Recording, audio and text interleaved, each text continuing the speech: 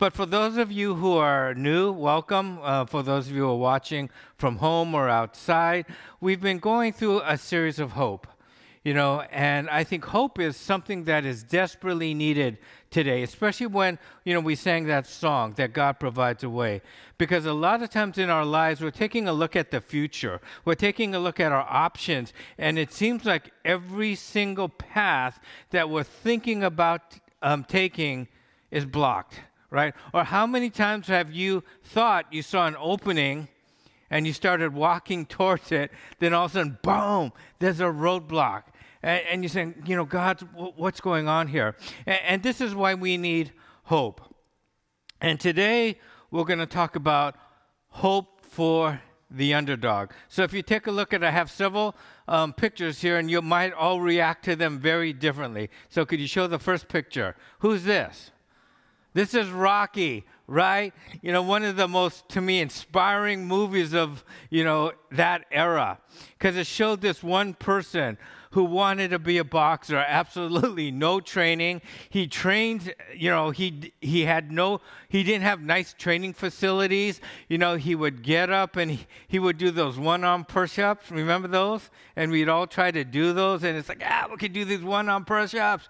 I tried to do it the other day and to see if I could still do it. I went like this and I did a face plant, on the ground. I just couldn't do it. But remember, what did he have for breakfast? Raw eggs. He just put all of these eggs in and just chugged raw eggs, right? But in his first fight with Apollo Creed, what happens? He just gets knocked down and pummeled. In real life, this would have never happened. They would have stopped the fight long before he got a chance to even come close to winning, right? But he kept on getting up, right? He was this tremendous underdog who was no training, formal training, going up against what? The champ of the world, right? And so he's the underdog. Next one. Rudy, right? Did any of you see the movie Rudy? Yeah, some of you have seen it. And here's this guy who wants to play on Notre Dame, the football team, right? And they are one of the most prestigious football programs in the United States. He could have picked a lot of other schools, but he chose Notre Dame. And here this guy suffered from dyslexia. And so he couldn't they rejected him because of his grades. And so he had to go into the armed services, but he still had a dream to play for Notre Dame. But outside that, the dude was only 5'6", right? And maybe about 160 pounds, right? Now you're playing Division I football, Notre Dame, you need to be a lot bigger than that. You're going to get killed, right? But then that was his dream, and he never gave up on his dream. Now this, unlike Rocky, was a real story, right? Where he didn't give up. He did not let these roadblocks or his dyslexia or his size stop him from accomplishing, his dream. Of course, he never went on to play in the NFL, but he was able to play.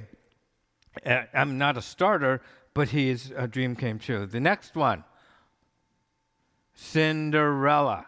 And this is way back when I was a kid. We saw this, animation. But Cinderella, right here, she is orphan, living with her stepmother with 3 mean stepsisters, right? And so it's like, man, she just didn't have any breaks. And this is why whenever we see a sporting team who is doing well as an underdog, what do they call it?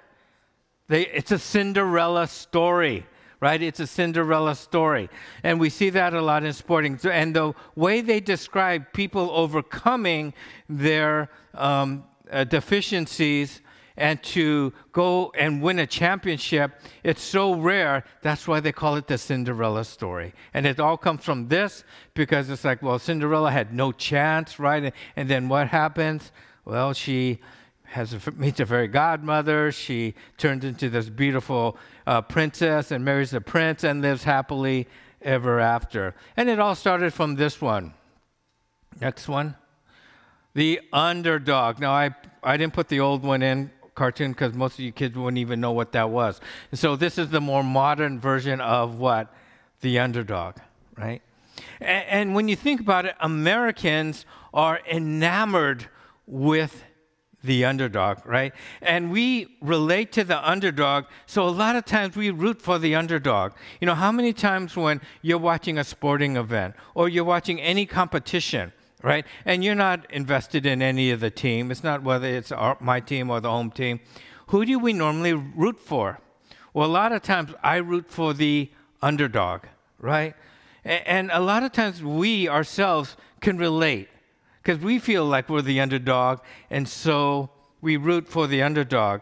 And another reason this came out in a study is the reason why Americans always or like to root for the underdog is people find more joy in unexpected successes. People find more joy in unexpected successes. So let's say football season just started, right? College football, right? And if Alabama wins the national title, it's like, no big deal. You know, they're the number one ranked team in the nation. So if Alabama wins, everyone's going to say, we expected it, right? But let's say a team that's not even ranked in the top 25 in the AP poll takes the championship. That's totally unexpected. And those are the things that we root for. Now, some of us might take a look at ourselves and say, you know what? Yeah, I get that, but I really don't feel like I'm an underdog. Maybe, at school, I might not be the best, but I'm doing okay. My workplace, okay, I haven't accomplished all of the things I wanted to accomplish, but, my career is going, it's not going that bad, right? And so you might not feel an underdog in, let's say, your other activities in your life, but you feel like an underdog spiritually, right? And I run into that so many times where it seems like we have a lot of confidence in ourselves when it comes to career, academics, or whatever it might be. But when it comes to our faith, and I ask them, hey, could you do this? Do you want to do this? And, a lot of the response that I get from people is, well, I don't think I could get it right. Or, God can't use me. Or I'm just so inadequate. And so a lot of us feel like we are the underdog in our faith. And this is the last place where we need to feel like we're the underdog. We should never feel like we're the underdog when it comes to our faith. Why? Because we have the most powerful being in the universe empowering us to do what he wants us to do. So many times, when I ask, so what's God's will in your life? I don't know. Or you would choose something that's fairly simple, right? Because it's like we can't comprehend us doing something that's beyond what our own capability is, especially with our faith. And so what we're going to do is we're going to take a look at an individual that was kind of like a Rudy, who God used him to change the world. And God wants to use each and every one of you sitting here today to change the world. Maybe not in a big way, like, some figures, but, if you just make these changes in the world around you, the people around you, who knows what changes they might make, as they live their life. So if you have your Bibles, could you turn with me to 1 Samuel 9, starting with verse 1. 1 Samuel 9, starting with verse 1. And it writes, there was a Benjamite, a man standing, whose name was Kish, the son of Abiel, the son of Zeror, the son of Becherath, the son of Aphiah of Benjamin. Now Kish had a son named Saul, as handsome as a young man could be found anywhere in Israel. And he was a head taller than everyone else. Now, a little background here. Israel was, when they became a nation, they were ruled under a theocracy, meaning that God was their king, right? But as Israel looked around at the other nations, they were saying, you know what, all these nations, they have a human king. We want a human king, right? And so God told Samuel, okay, these people want a human king. These are going to be the consequences, right? And he spelled out the consequences, which really weren't good, but the people still wanted a human king. The people did not want God to be their king. And so God allowed them to choose a king. And who did they choose? They chose somebody who was handsome and a head taller than anybody else, right? Because this was their version of a king.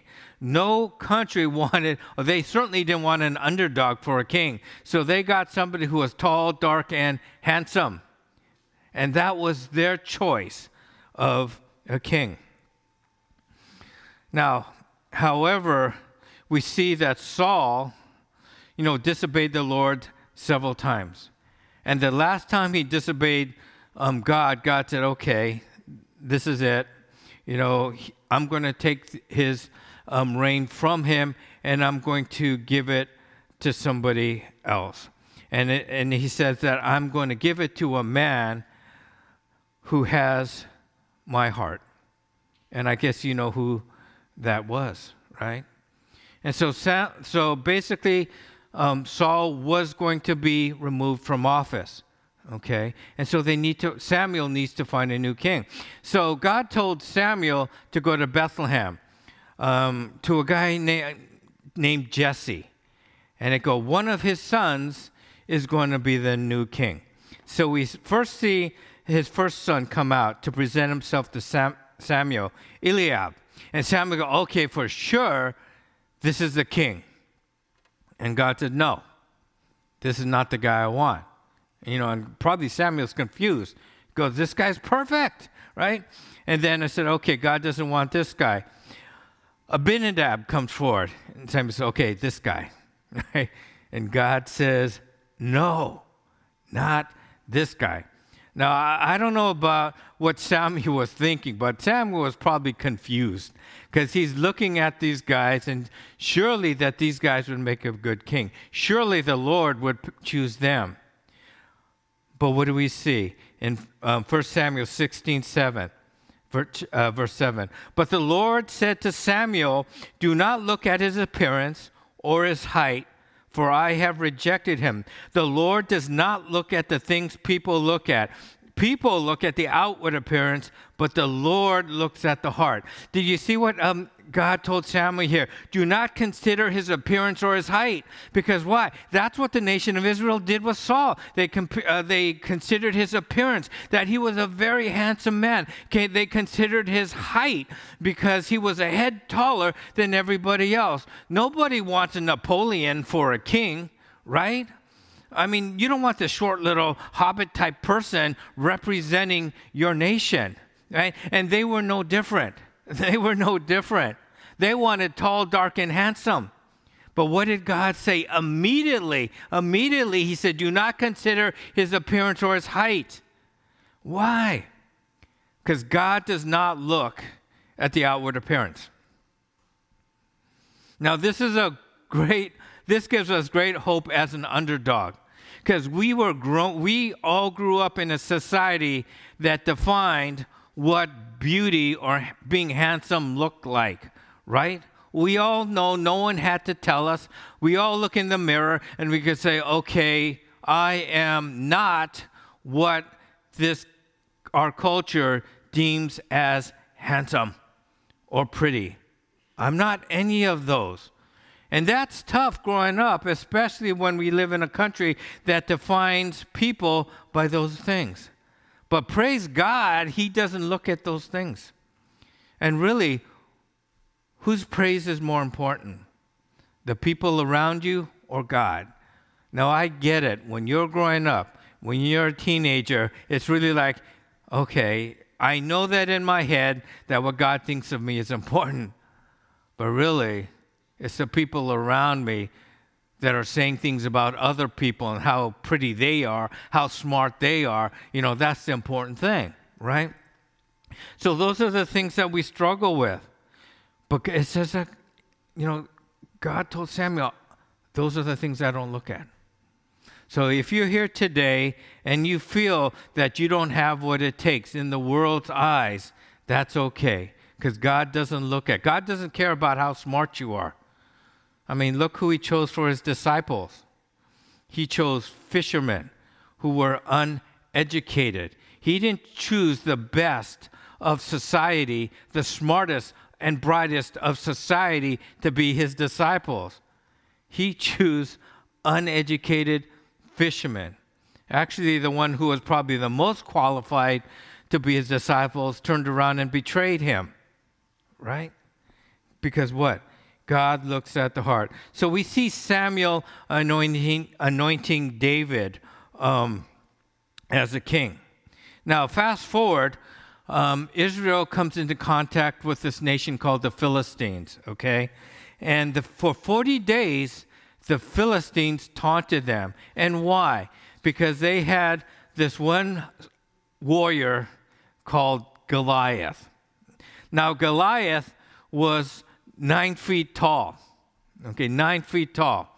And the guy wore about 175 to 200 pounds of armor. Man, you put that at me, and I'm like this. I couldn't move 1 inch if you put 175 pounds to 200 pounds of armor on me. And he had the spear, and the tip of his spear was 25 pounds. So could you imagine throwing a spear where just the tip was 25 pounds? If I threw that right now, it would go from here, and it would probably land right here. Land 2 feet in front of me. There's no way I could throw that. And he also had a shield bearer that went before him. And a shield bearer was the one who carried the shield that pretty much is this rectangular shield that covered his entire, body. So this was Goliath. And Goliath was taunting them. Why? Because this wasn't going to be an army versus army fight. This was going to be winner take all. So, of course, the Philistines took their warrior Goliath, right? Now, Israel had to choose somebody, and they were going to fight. And whoever won the fight, they would win that battle. Okay, so at that time, David was too young to fight. So he was back home tending his sheep. But his father, Jesse, now he was concerned about, his other sons who were on the battlefront, right, on the front lines. So he sends David to go check up on them and to bring them some food staples to his brother, right? So he sends David, go check on your brothers, and I want you to bring them these things. Now, David was, too young to be in the army, so he probably never even heard of Goliath. I'm not sure if he knew what was going on at the time, because he's out there tending sheep. And so, of course, he follows his father, right? So he goes down there, right? And he sees what's going on here. So he asks, who is this uncircumcised Philistine that he should defy the armies of the living God, right? Why?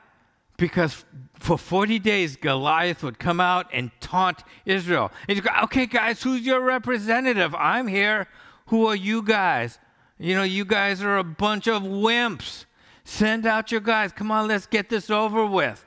And the Bible says, whenever the Israelites saw the man, they all fled from him in great fear. And so this is what David sees. David doesn't know who this Goliath was. David doesn't know what's going on. He comes down there, and what's the first thing he says? Hey, who is this uncircumcised guy? Who is this guy that he defies the Israelite army? And David was getting upset. Probably not only of the situation, because he goes, look, this is the army of the living God. And he's probably looking at all the other guys and going, why aren't you guys doing anything about this? We serve the living God. How could you let him say these things about God? So these things bothered David. But once again, no Israelite, even though they knew about God, they knew about the stories of how he freed them from Egypt and how Joshua brought them into the promised land. They knew all these things, but none of them believed in that enough to challenge Goliath. So here comes this young shepherd boy, right? And this is what David says in chapter 32 of verse 17.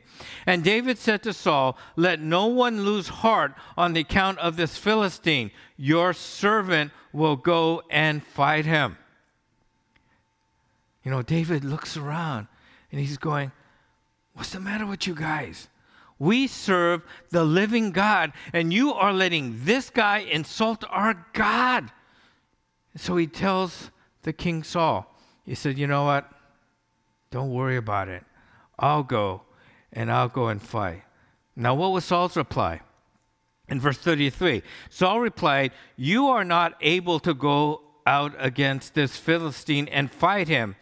You are only a young man, and he has been a warrior from his youth." So what does Saul say? You know, "David, I love your enthusiasm. I love the passion you have. But you can't go out and fight this guy. Look at you. You know, this guy has been a warrior since he was a young man. And look at you. You are only a young man." And I want to talk to all you young people here. Don't let anyone tell you what Saul told David. And if they do, don't listen to them.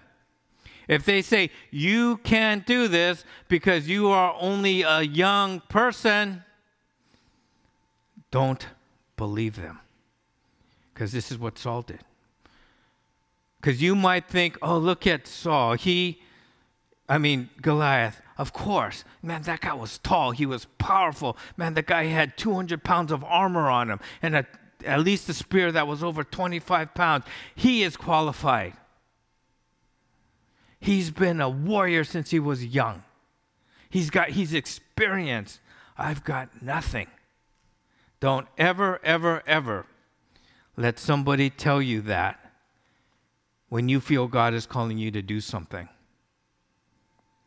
When you hear you are only a young person, your ears should go up, the hairs on the back of your neck should stand up, and you should say, "Well, you know what? I serve the living God. It really doesn't matter that I'm a young person," right? But that's what Saul was trying to say. And some of us might feel that way too, where Saul's words ring true. The lies that Saul told David ring true in our lives. Well, I can't serve the Lord because I'm not experienced enough. Or I can't serve the Lord, I can't serve God because I don't have the skills. Or I'm just not good enough, right? I'm not good enough. Look at so-and-so. So-and-so has been walking with the Lord since they were a kid. You know, I just came to know the Lord in my adulthood. What good am I? All right? But you know what? When somebody tells you, you are only a young person. When somebody tells you, I love your passion, but you are not qualified. God loves it when somebody says this to his children. Because in God's mind, he said to that person who's saying all of these things, well, you think so? Well, watch this, right? So if somebody tells you that you're not qualified to do God's work, God's in heaven, he's just going, oh, this is going to be good. You know, Dave just told this person he's not good enough. Dave just told this person he doesn't have the experience. Dave just told this person he's too young. And God's going, all right, watch this. God loves it when that happens. But then in verse 34, but then David said to Saul, your servant has been keeping his father's sheep. When a lion or bear came and carried off a sheep from the flock, I went after that, struck it, and rescued the sheep from its mouth. When it turned on me, I seized it by its hair, and I struck it and killed it. And so what David is saying, okay, so you don't know me. You don't know what I've done. Hey, I might be only a shepherd, but, there's lions and bears that attack the sheep. And I didn't run. I went after them. And I'm just looking at this, and I said, oh, my goodness. Dave goes after them. He grabs the lion's mane and kills it. I mean, if I was a shepherd back then, I would say, okay, that's one for you, lion. You're going to attack a lion? But this is what David did. He goes on to say in verse 36, your servant has killed both the lion and the bear. This uncircumcised Philistine will be like one of them because he has defied the armies of the living God. He said, hey, I've killed a bear and I've killed a lion. And see that guy over there? See the guy you're afraid of? See the guy that's taunting us? He's going to be just like one of them. Why? Because he defied the armies of the living God. Right? And he goes on in verse 37. He said, the Lord rescued me from the paw of the lion and the paw of the bear. And the paw of the bear will rescue me from the hands of this Philistine. Saul said to David, go and the Lord be with you. What does David say? Where does David's power come from? It says, the Lord who rescued me from the paw of the lion and the paw of the bear.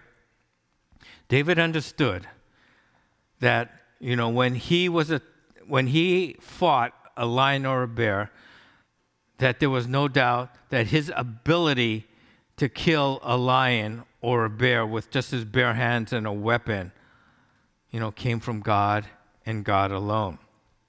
Right? He said, I'm not the rookie that you think I am. I've been through this before, but it was the hand of the Lord who rescued me. David knew it was God and God alone who did the saving. And so now it's time to confront Goliath. Verse 41. Meanwhile, the Philistine with his shield bearer in front of him kept coming closer to David. He looked David over and saw that he was little more than a boy, glowing with health and handsome, and he despised him. And he said to David, am I a dog that you come at me with sticks? And the Philistine cursed David by his gods. So once again, we see them coming close together to fight. And Goliath looks David up and down and said, this is an insult. Am I a dog that you're sending this little kid to come after me with a stick? Because what? David didn't have any armor. David did not have a sword. David didn't have a spear, right? Saul wanted to give him those things, but David said, no, I don't know how to use these things. What did David have? He had a sling and he had a rock. And so this Philistine is Goliath's looking at him and goes, are you kidding me? Are you kidding me? This is an insult. So once again, he's even telling David that, oh man, you're an underdog, man. You're not going to beat me. I'm just going to kill you and this is going to be over, right? Come here, he said, and I'll give your flesh to the birds and the wild animals. Goliath didn't take David serious. Why? Because he saw an underdog. He saw somebody who had no chance of beating him, right? But this is David's response in verse 45. And David said to the Philistine, you come against me with a sword and a spear and javelin, but I come against you in the name of the Lord Almighty, the God of the armies of Israel, whom you have defied. This day the Lord will deliver you into my hands, and I will strike you down and cut off your head. This very day I will give the carcass of the Philistine army to the birds and the wild animals, and the whole world will know that there is a God in Israel. I love that. He said, okay, you think I'm an underdog, but I come in the name of the Lord. And it is what? He said, the Lord is the one that's going to deliver you into my hand. Why? Because the whole world will know that there is a God in Israel. All those who gathered here will know that it is not by the sword or spear that the Lord saves. For the battle is the Lord's, and he will give all of you into our hands. Right? David understood, yes, I'm an underdog, but man, I've got the Almighty God who's going to do the battle for me. Right? Why? So the whole world will know that he was God. Because what are the people looking at right now? They're looking at this heavily armored giant going up against this young, small kid with nothing but a sling and rocks. And that's what they're watching. And all the Israelites are probably saying, okay, we've lost. What was King Saul thinking when he sent this guy? The Philistines are already probably planning their victory. But what's going on here? God did this so the whole world would know that there was a God in Israel, that there was no way this kid could have done it on his own. And then, verse 48, as the Philistine moved closer to attack him, David ran quickly towards the battle line to meet him. Reaching his hand into the bag, and taking out a stone, he slung it and struck the Philistine on the forehead. The stone sank into his forehead, and he fell face forward on the ground. So David triumphed over the Philistine with a sling and a stone. Without a sword in his hand, he struck down the Philistine and killed him. We all know this story, right? But do we really, really believe this story? Why? Because God uses underdogs to do his will. You will see that all in the Old Testament. Who does God use? God uses unqualified people to do his will. Why? So the whole world will know that there's a God in Israel, right? And we see this in the New Testament too. In 1 Corinthians 1:26, Apostle Paul says, brothers and sisters, think of what you were when you were called. Not many of you were wise by human standards. Not many of you were influential. Not many of noble birth. But God chose the foolish things in this world to shame the wise. God chose the weak things in this world to shame the strong. God chose the lowly things in this world and the despised things and the things that were not to nullify the things that are. And this is why. So no one may boast before him. So if you don't think you're qualified to do God's work, if you think that in this world's eyes they view you as weak, they view you as not wise, they view you as foolish, well, guess what? You are God's perfect candidate to do his will. Why? Because he says what? So no one, when they look at you and they look at what you did, there is no way you could boast and say, I did this. Right? I mean, it would let's say, Bill Gates came, I know he's no longer really at the helm of Microsoft, but let's say he was just working on something and he came up with a new software that would change the world, right? And he came up with that. Most of you would just say, okay, well, I'm glad that he did this, but I don't think you would be impressed. But what if I came out with a new software, okay? The guy who uses his computer as a glorified word processor and just something to look at Amazon or ESPN or, do my Bible research. That's the extent that I use my computer, right? What if I came up with a software that would change this world? You would be like, what? You barely know how to use a computer, and you don't even use it to its full capacity. You use it like 2% of its capacity. That's all you know. But if I came up with a software that changed the world, right, you'd be going, wow. But there'd be no way that I could say, woo, I did it. I did it. Those computer classes I took at Cal State Long Beach, hey, man, they did its thing. I can't say that. I can't boast about that. And this is why God uses underdogs, because he wants to make it beyond a shadow of a doubt that there is he and he alone was the one who gave you the power to change this world. Why? Because he wants all the glory, and he should get all the glory because he is God. All we do is reflect God's glory back to him. None of us should be patting ourselves on the shoulder and say, thank you, thank you, thank you. No. Everything that we do, it should what? That glory should be reflected back to God, because God and God alone is the only one who deserves glory. Right? And that's what he's after. That's what he's after.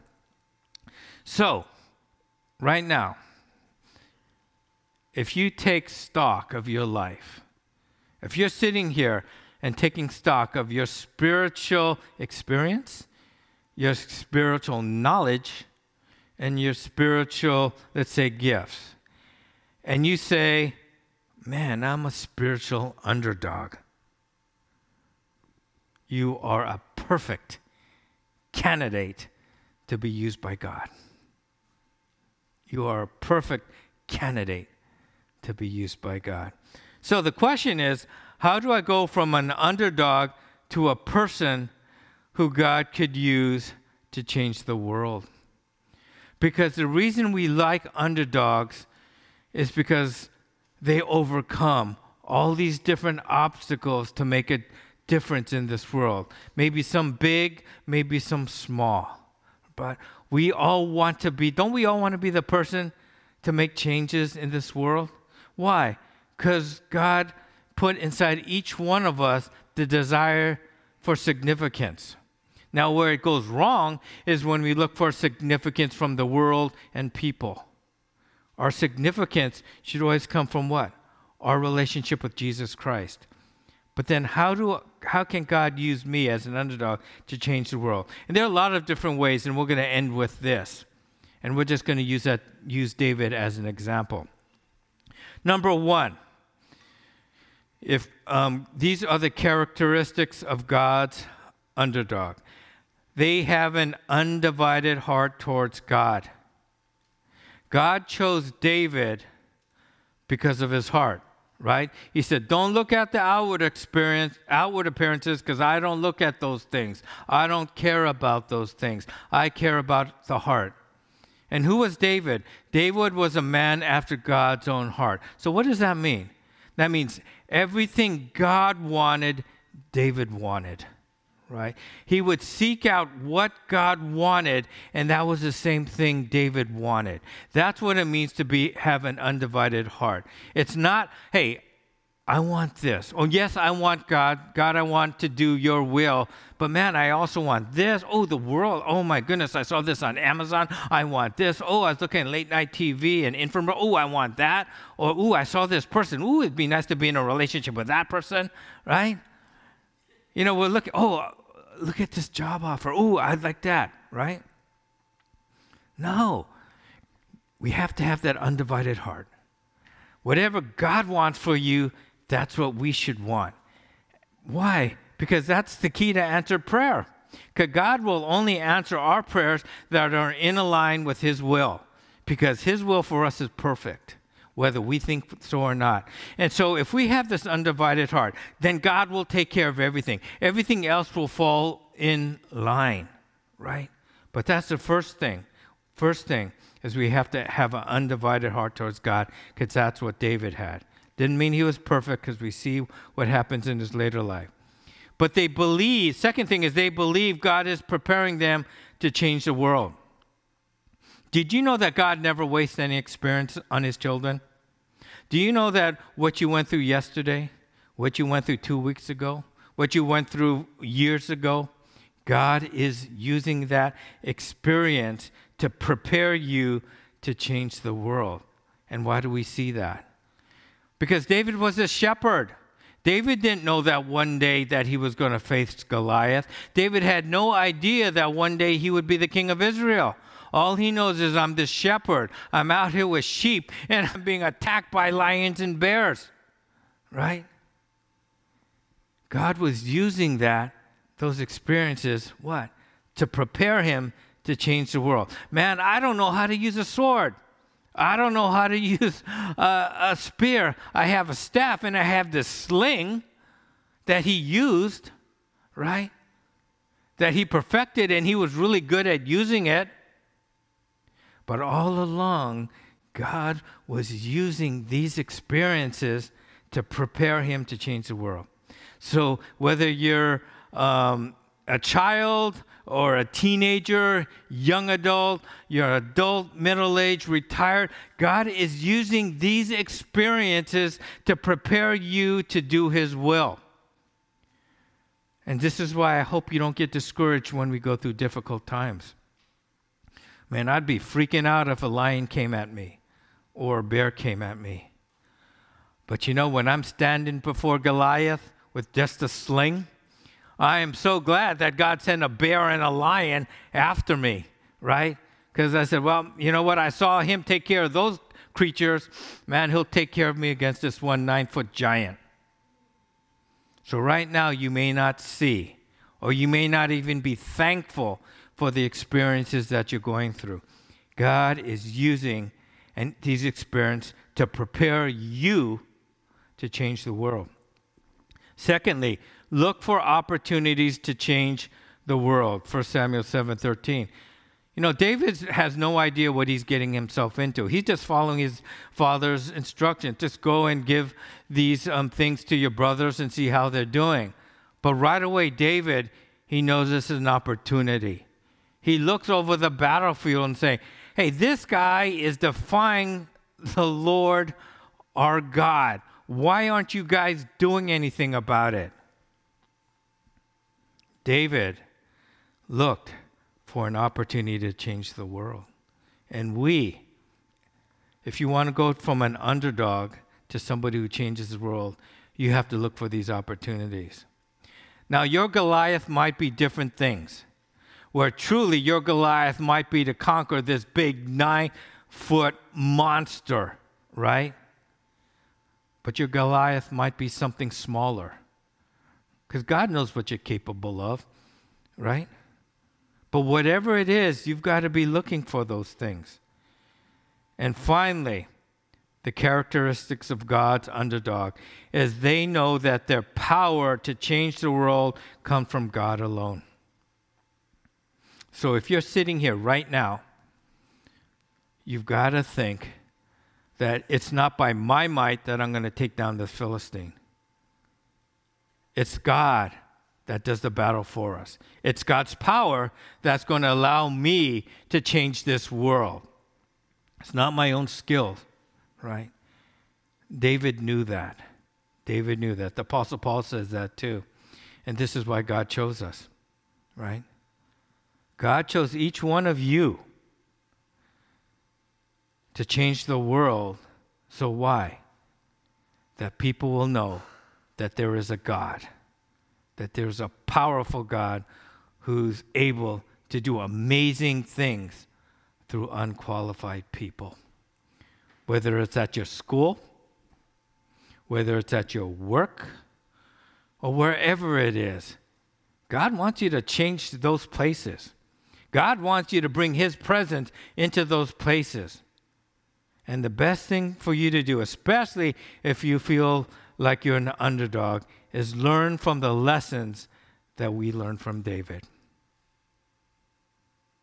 And you'll change the world. So what's our weekly challenge? I'd like us to read 1 Samuel 17 and 1 Corinthians, what was that, 1. Okay, I forgot the 1 there. 26 through 29.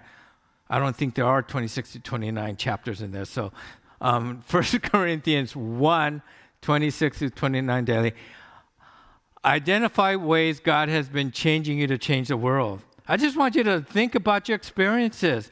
Maybe yesterday, 2 weeks from now, ago, months ago, years ago. Think about all these experiences that you think, God, why are you allowing me to do this? Why are you putting me through this?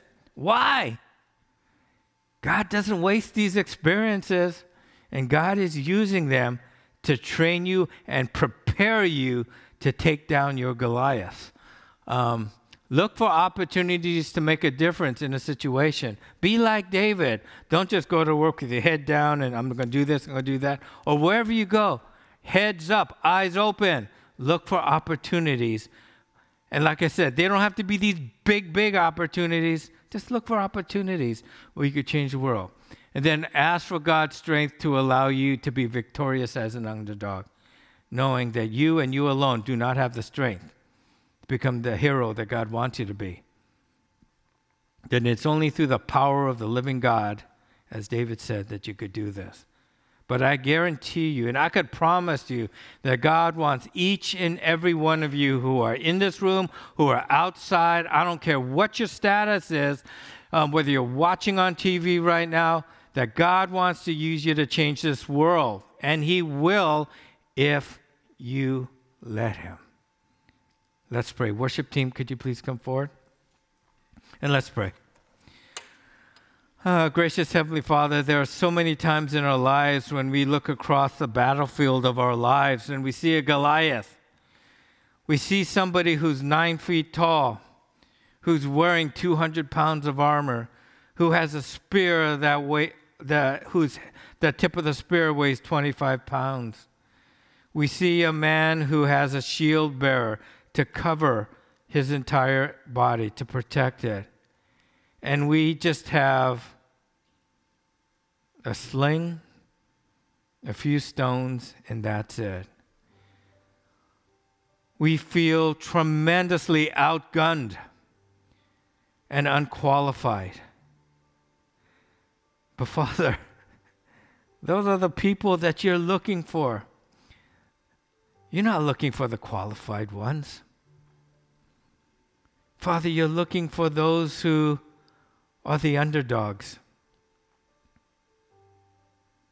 Because it is through them that you do your greatest works.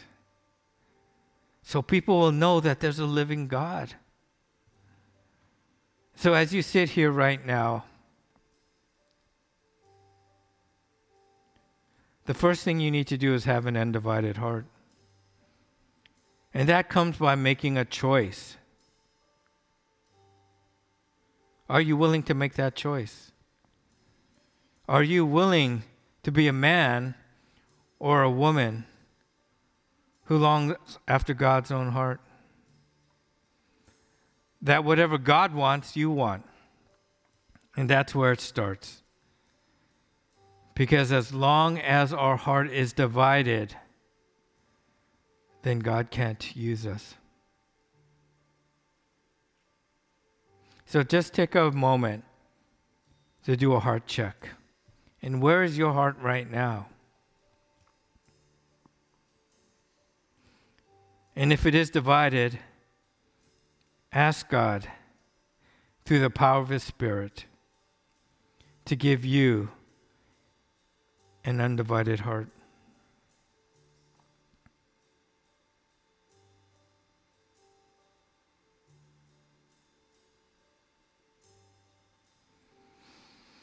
Father, I thank you so much for the examples of David and for the stories of people we see in contemporary lives, your children who were underdogs. But Father, you do use them to change the world. Father, I pray that you would use us to change the world. Father, that you would not use qualifications, experience, or age to stop us, knowing that it is you and you alone will deliver the Philistine into our hands. And the battle will be won not by our strength, but your strength. And Father, may you and you alone receive the glory from us, changing the world through your power. In your Son's name I pray, amen.